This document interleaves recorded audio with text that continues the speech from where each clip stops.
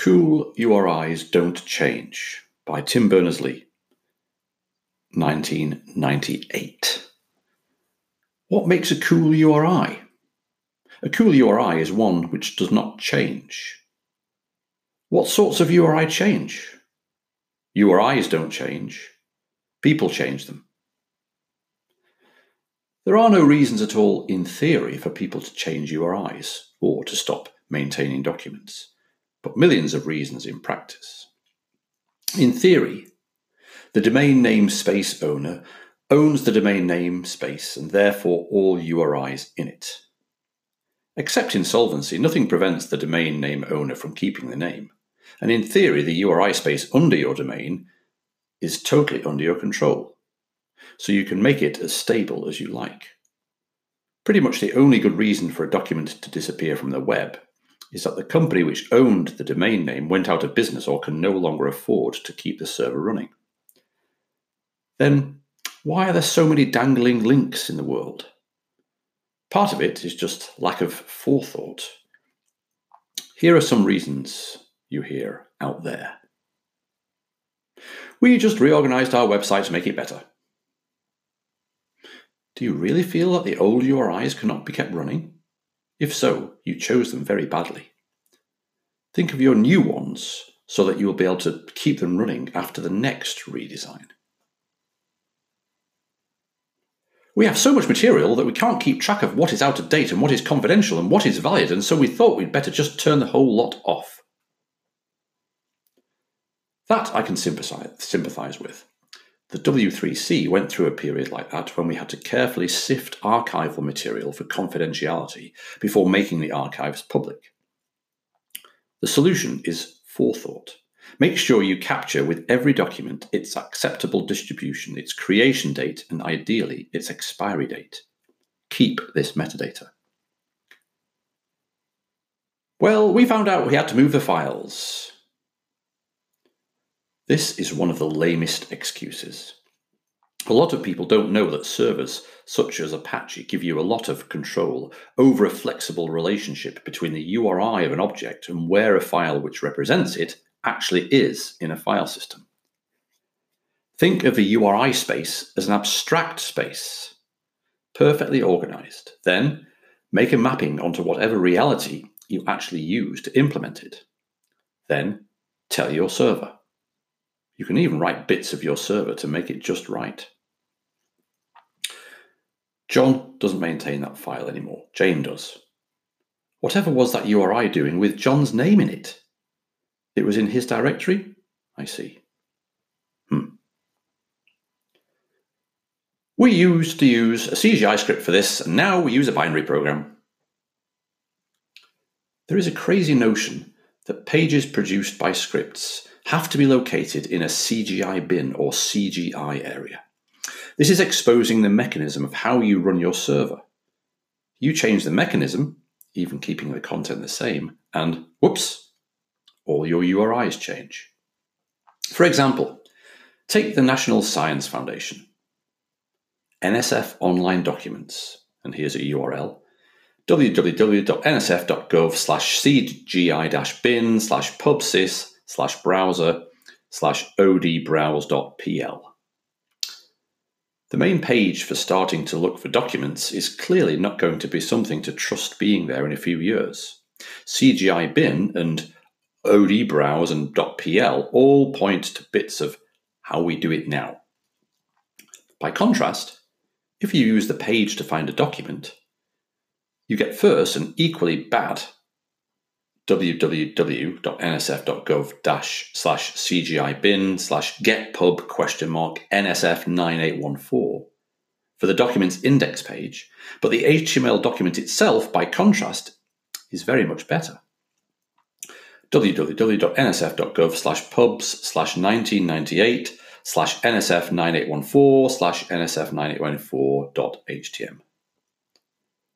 Looking at this one, the pubs/1998 header is going to give any future archive service a good clue that the old 1998 document classification scheme is in progress.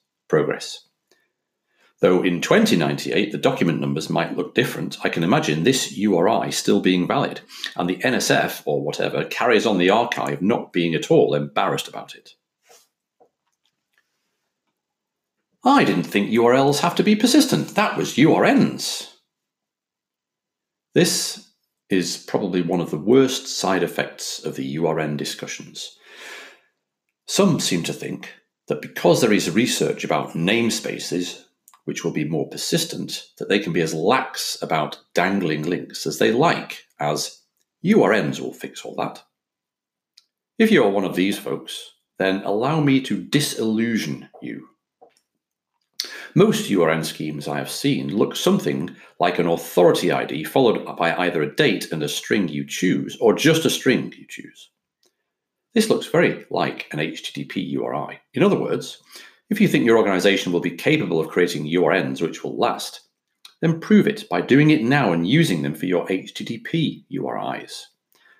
There is nothing about HTTP which makes your URIs unstable. It is your organization. Make a database which maps document URN to current file name and let the web server use that to actually retrieve files. If you've gotten to this point, then unless you have the time and money and contacts to get some software design done, then you might claim the next excuse. We would like to, but we just don't have the right tools.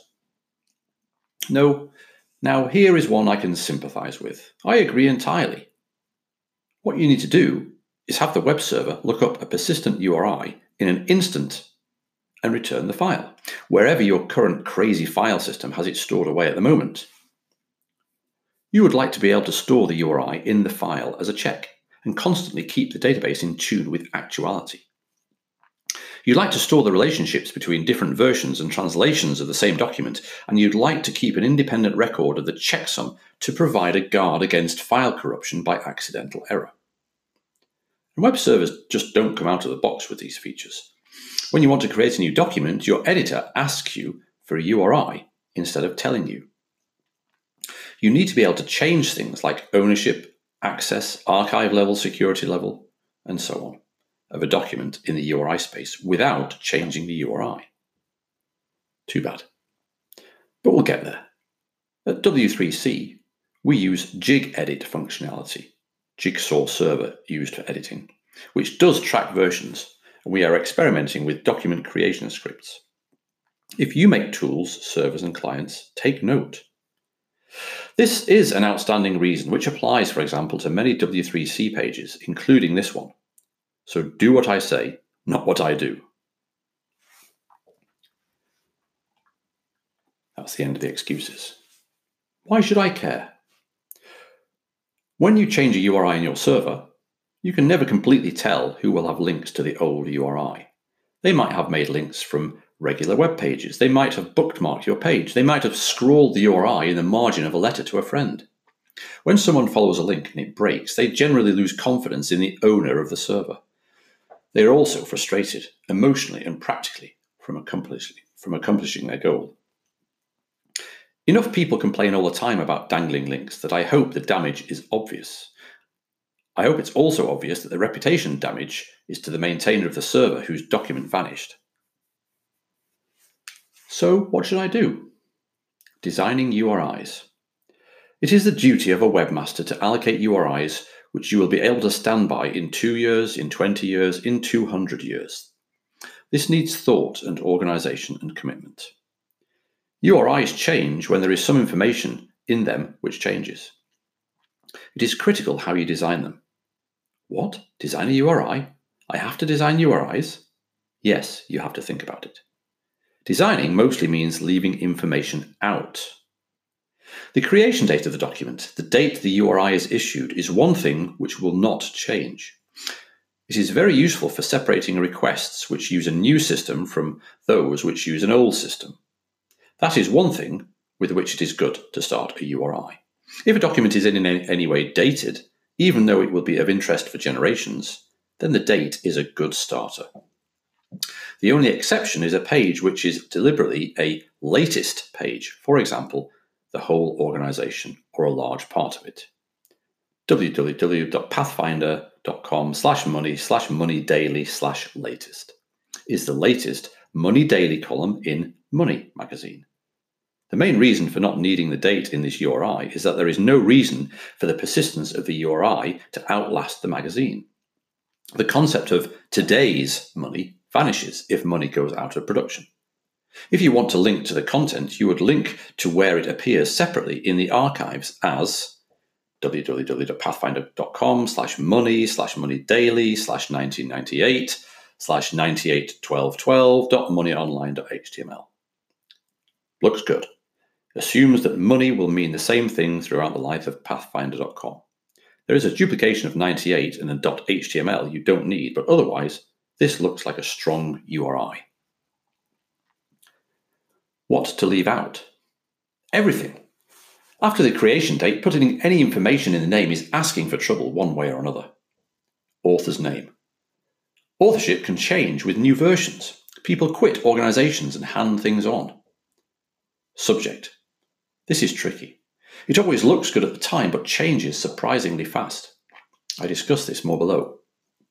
Status. Directories like old and draft and so on, not to mention latest and cool, appear all over file systems.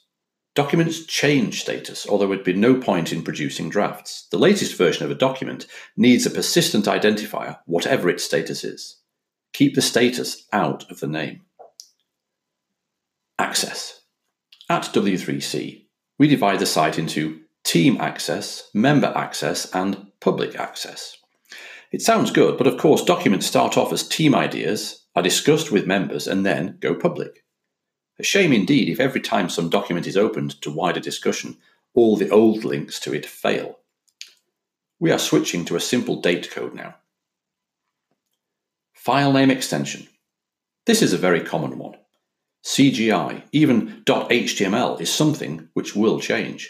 You may not be using HTML for that page in 20 years' time, but you might want today's links to it to still be valid. The canonical way of making links to the W3C site doesn't use the extension. Software mechanisms. Look for CGI, exec, and other giveaway, look what software we're using bits in URIs. Anyone want to commit to using Perl CGI scripts all their lives? Nope. Cut out the .pl. Read the server manual on how to do it. Disk name. Give me a break, but I've seen it. So a better example from our site is simply www.w3.org/1998/12/01/chairs, a report of the minutes of a meeting of W3C chair people. Topics and classification by subject. I'll go into this danger in more detail as it is one of the more difficult things to avoid. Typically, topics end up in URIs when you classify your documents according to a breakdown of the work you're doing. That breakdown will change. Names for areas will change. At W3C, we wanted to change markup, with a capital U, to markup, and then to HTML to reflect actual content of the section. Also, beware that this is often a flat namespace. In 100 years' time, are you sure you won't want to reuse anything? We wanted to reuse history and style sheets, for example, in our short life. This is a tempting way of organizing a website, and indeed a tempting way of organizing anything, including the whole web. It is a great medium-term solution, but has serious drawbacks in the long term. Part of the reasons for this lie in the philosophy of meaning. Every term in the language is a potential clustering subject, and each person can have a different idea of what it means. Because the relationships between subjects are web-like rather than tree-like, even for people who agree on a web may pick a different tree representation. These are my oft-repeated general comments on the dangers of hierarchical classification as a general solution. Effectively, when you use a topic name in a URI, you are binding yourself to some classification. You may in the future prefer a different one. Then the URI will be liable to break. As a reason for using a topic area as part of the URI is that responsibility for subparts of a URI space is typically delegated, and then you need a name for the organizational body, the subdivision or group or whatever, which has responsibility for that subspace. This is binding your URIs to the organizational structure. It is typically safe only when protected by a date further up the URI, to the left of it. 1998/pix can be taken to mean for your server what we meant in 1998 by pix, rather than what in 1998 we did with what we refer to now as pix. Don't forget the domain name. Remember that this applies not only to the path part of a URI, but to the server name. If you have separate servers for some of your stuff, remember that that division will be impossible to change without destroying many, many links. Some classic, look what software we're using today, domain names are cgi.pathfinder.com, secure, lists.w3org. They are made to make administration of the servers easier. Whether it represents divisions in your company, or document status, or access level, or security level, be very, very careful before using more than one domain name for more than one type of document. Remember that you can hide many web servers inside one apparent web server using redirection and proxying. Oh, and do think about your domain name. If your name is not SOAP, will you want to be referred to as soap.com even when you have switched your product line to something else? With apologies to whoever owns soap.com at the moment. Conclusion. Keeping URIs so that they will be still around in 2, 20, 200, or even 2,000 years is clearly not as simple as it sounds. However, all over the web, webmasters are making decisions which will make it really difficult for themselves in the future. Often, this is because they are using tools whose task is seen as to present the best site in the moment, and no one has evaluated what will happen to the links when things change. The message here is, however, that many, many things can change, and your URIs can and should stay the same. They only can if you think about how you design them.